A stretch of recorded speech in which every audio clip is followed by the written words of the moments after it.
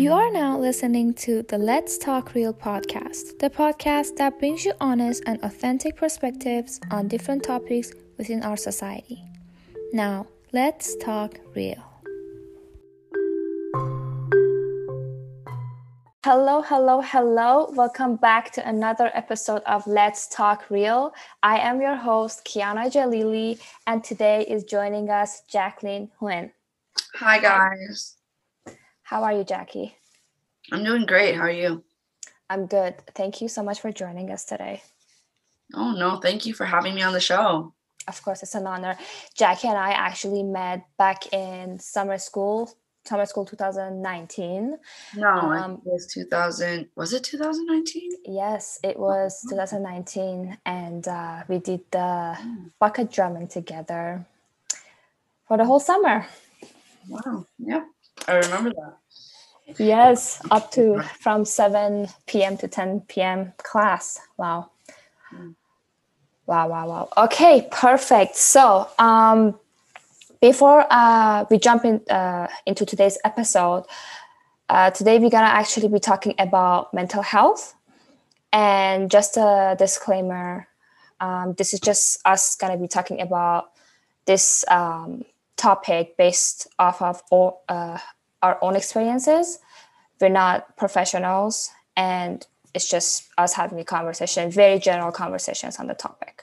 Exactly. Like, our goal is just to be able to have organic and honest, open conversations about mental health based off of our own experiences. And again, like, I studied psychology in school, and that's what I majored and graduated with. But again, I don't preach, and I don't claim to be a mental health professional. I'm just someone who's experienced what it's like to struggle with mental health, and again, to share my experiences. Perfect. That was amazing. All right. Okay. I'm just going to be starting off by just, opening the conversation by this question that was always, very important for me. So, Jackie, what is that one thing that people should know about mental health? That just one basic thing. I think the one basic thing that everyone should know about mental health is that it's not linear. There's no ever point in time where you're just going to be like, I'm good all the way through. Like, there's never ever going to be any downfalls, or even when I'm down, it's like I'm not always going to be down. The thing about mental health is there's always going to be some sort of highs and lows, and we just have to find our way to as much neutral ground as possible. We're not trying to find extreme happiness or euphoric joy all the time. What we're trying to find is just a nice medium balance between all the hardships in life and all the extreme high moments. Oh, wow. Perfect. And do you think that people talk about mental health enough? I think that we are talking about it more. Over the years, the conversation has been a lot more prominent. People are starting to talk about their experiences more, which is really, really important. But there's still a lot of mental illnesses and a lot of symptoms and things that are still stigmatized and things that are still taboo that we still need to touch upon. And especially, I think that there's still so much more room for growth and development within treatment for mental health, and just I can't think of the word. It's kind of like just there is more room for development within mental health in terms of like government funding and government aid. Yes, I actually agree. And you know how over here, if you want to go for counseling or therapy, you have to pay. Yeah. And I was always a little iffy about that because, when we were a university student, it was free for us, because our university provided that. But a lot of people do not have access to those things that we did. So, exactly. And I feel like this is something that kind of should be, okay, maybe not free, but it shouldn't be as expensive as it is, because a lot of people would need to have a therapy, like a therapist, to get them going with their lives. Yeah, especially privatized therapy and privatized treatment is very, very expensive. And even to steer away from just therapy in general, like I find that access towards rehabilitation and those kinds of things, like when it comes to mental health and addictions, like that is so inaccessible towards people who are maybe low income family households, or even people who are homeless. Like it's so inaccessible towards a lot of the community within not just Toronto, but within like I think a lot of the world. It is very inaccessible. But yeah, so I do agree. There is a lot of room for development there. And so there are a lot of misconceptions about mental health. Mm-hmm. What are the ones that you know about? Like, what are those misconceptions about mental health that you know about, and then it kind of like caught you thinking, oh, that's not it? That's not it.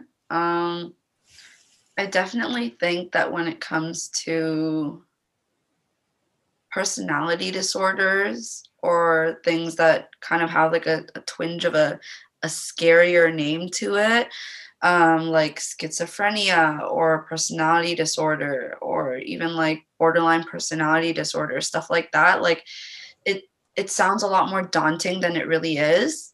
And I find that a lot of people tend to get scared. They're like, oh, people who have schizophrenia are aggressive, right? And that's 100% not true.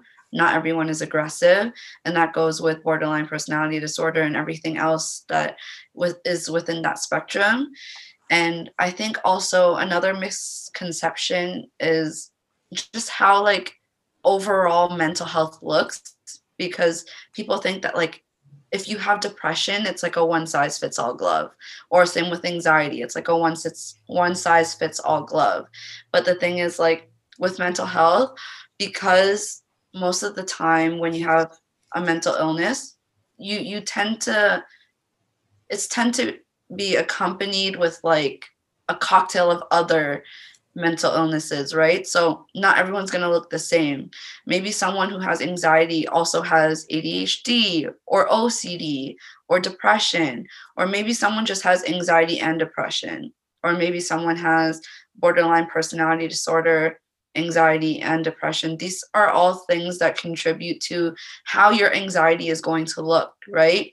Maybe for some people, it's more of a mental battle, whereas for other people, it might be more of a physical battle. Like I might have the jitters more, or I might have difficulty breathing, versus some people, just maybe it's like the overthinking that kind of gets in the way of their everyday life. But definitely, I think those two are my most highly thought about misconceptions when it comes to mental health. That's exactly. I agree. And you mentioned anxiety, and one thing that always, it was a big question mark for me, how so many people, you would be surprised, like a lot of people do not know what an anxiety attack is. Mm-hmm. And based, I don't know, based off your experience, if someone asks you what is anxiety attack, how would you explain it to them? Well, again, I think an anxiety attack looks different to everybody. But in my own previous experience, when I've had an anxiety attack,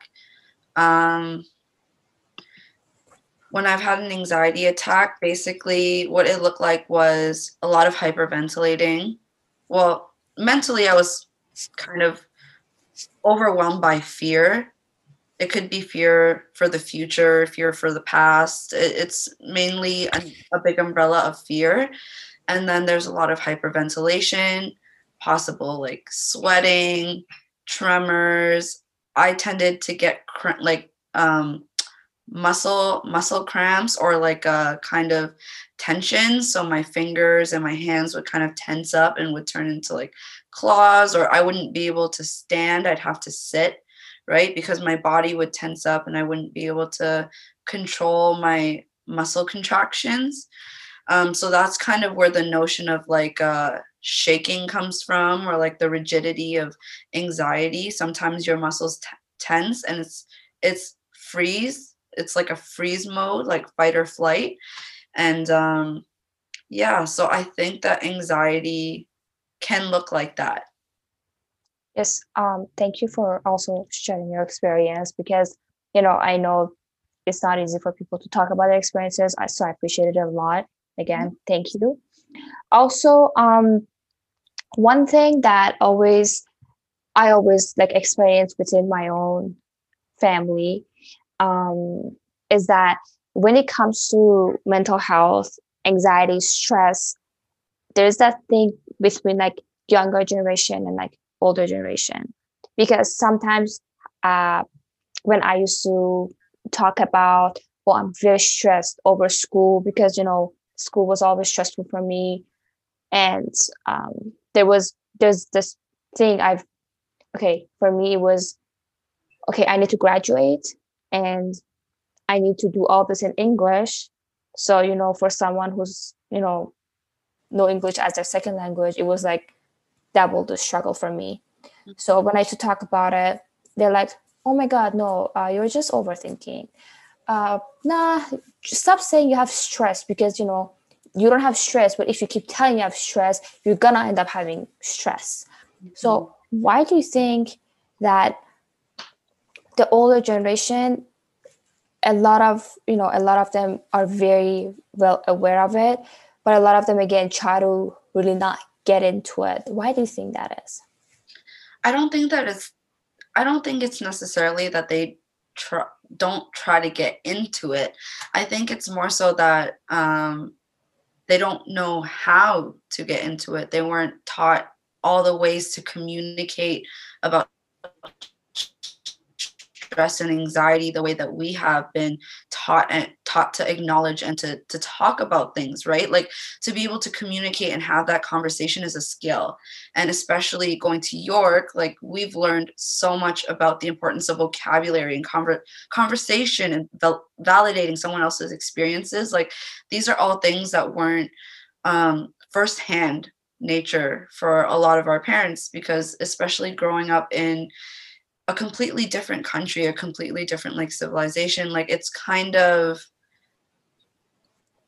not something that was on the forefront of their mind. In the same way, a lot of times I get the question of, why do you think that there's so many more cases of mental illness now than there ever was before?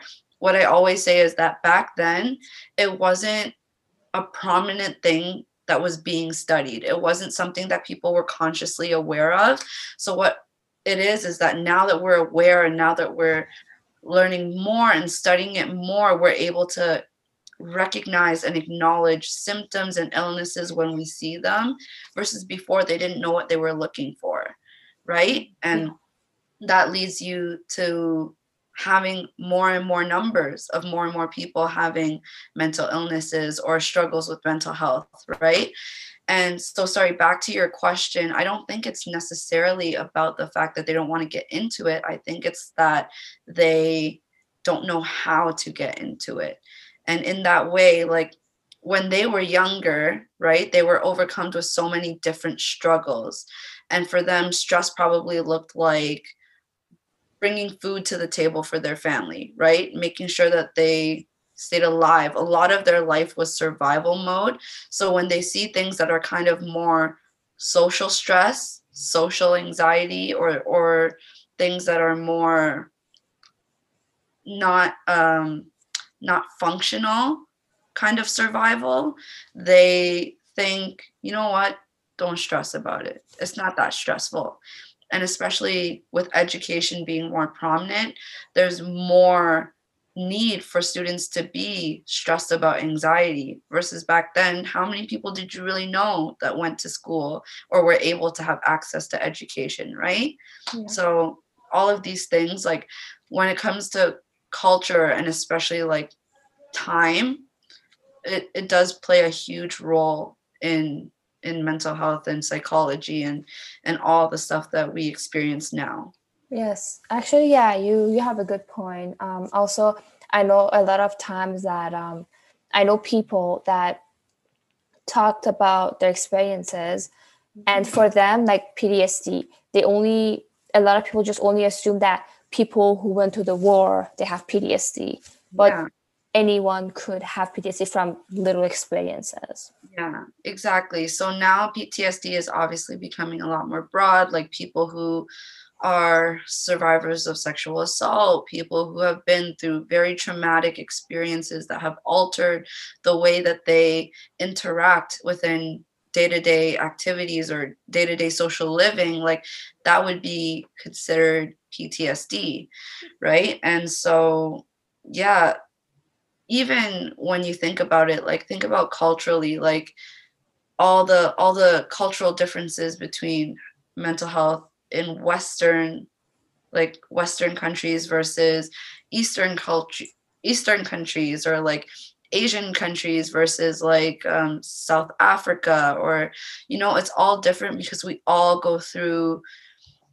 have different norms, right? And we all have different things that we go through on a day-to-day basis, or different stresses. And so that's why one of the biggest things that we study in psychology is cultural psychology. How does that affect us? Like, how does mental health or mental illness look different for someone who's indigenous versus someone who's just straight Canadian, right? Or sorry, rather, how is it different for someone who's indigenous versus someone who's East Asian, right? That's a bigger difference, right? And Yeah. so when you study that, you're able to understand the and respect, or almost like have um, you're able to have more appreciation for the differences and the perspectives that are brought from different cultures. Yes, yes, I agree because even like when I moved here, um, I still um, I still noticed my anxiety back in Iran, but like when I moved here, like I noticed it more because I remember that I started getting a little panicky in drama class Mhm. because as my first class as an ESL student, they gave me drama. I don't know why, because drama is a lot of talking, I and know. for someone who's an ESL student, it's like such a almost Yeah. it's too much. So I remember like there was this game we used to play that how someone starts a story and then the other one continues, and then Continue. it was my turn, and I froze. And Jackie, I was sitting still, and I was like sweating, I was shaking, and I didn't know like what was happening. I was like, why am I sweating? I'm not even moving. And that was my first time experiencing it. And Yeah. I went home, and I had to like kind of like talk to my parents, and then they told me that like, oh, you were overwhelmed. Of course I was overwhelmed. But then again, when I moved to university, it was such a it was really good to know that there were uh, people that I could talk to. And again, it's different. It, just like you said, it was very different in Iran. How I experienced, my stress, and it's very different than how I experienced it here, like for the past 10 years or so.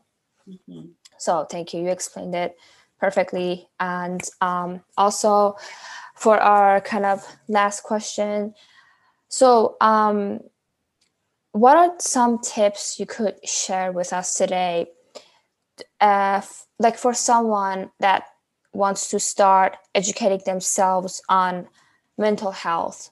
Mhm. So what are some tips you want to share?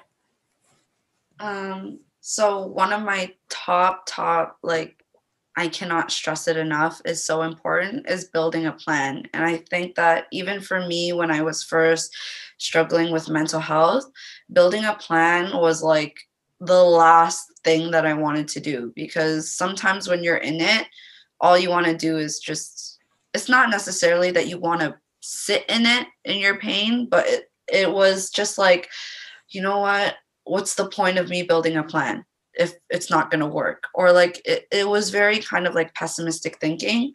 But the number one thing that I will always say is build a plan.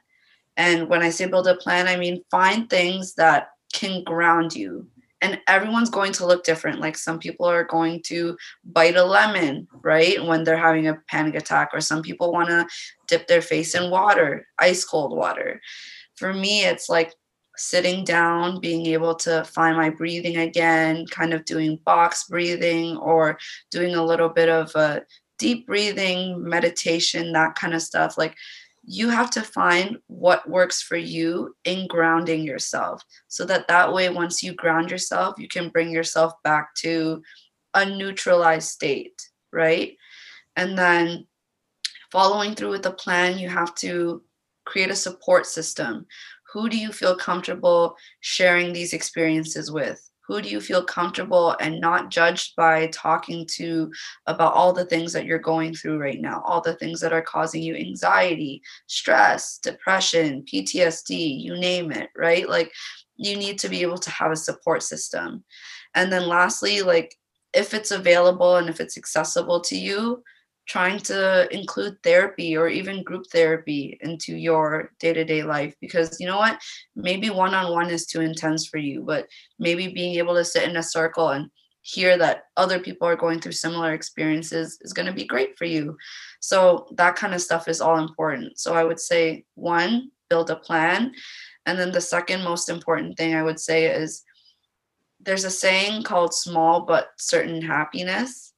So I remember when I was in my like third or second year of university, I was living in residence, and my Don used to always tell me um, that he noticed whenever I got really, really happy, I would drop and be really, really sad.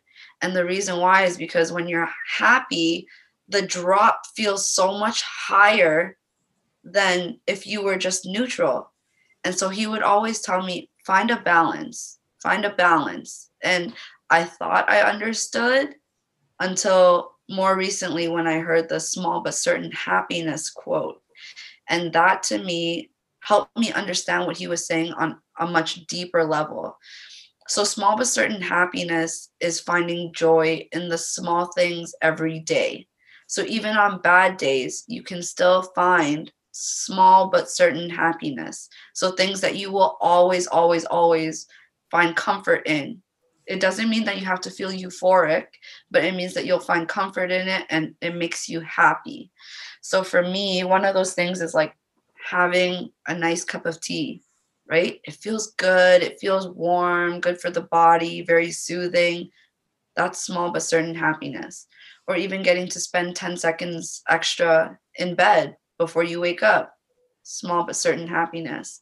And so little things like that, again, back to the first thing that I was saying before, helps you find a more neutralized place within, your ups and downs with mental health, because life, like every day, you don't know what things are going to throw at you. You might have something really bad happen, right? Yeah. But what's going to help you bring that really bad back to the neutral? You're not trying to be happy again. You're just trying to find that place where you're like, I'm okay. And it's okay to be okay. Yes, honestly, I agree. And also one thing that I feel like it has helped me throughout the years was just like writing my feelings down. Because how sometimes people just like sit there, like especially like me, like I just sit there and if I'm like thinking about like 10 things at the same time, I like to just write them down so it's like not all in my head. And I've been writing journals since I was in grade 7, and grade 7 towards grade 10 they're all in Farsi, but and like now that I read them, I'm like, wow, like little small things was such a big deal for me. And then throughout for the past like 4 years, with just university relationships, friendships, and like now that I look back at it, I'm like, wow, I was at this like stage that I thought I'm stuck. Like I'm never gonna be happy. It's not gonna be like over. Like it's gonna continue. But then here I am. I graduated.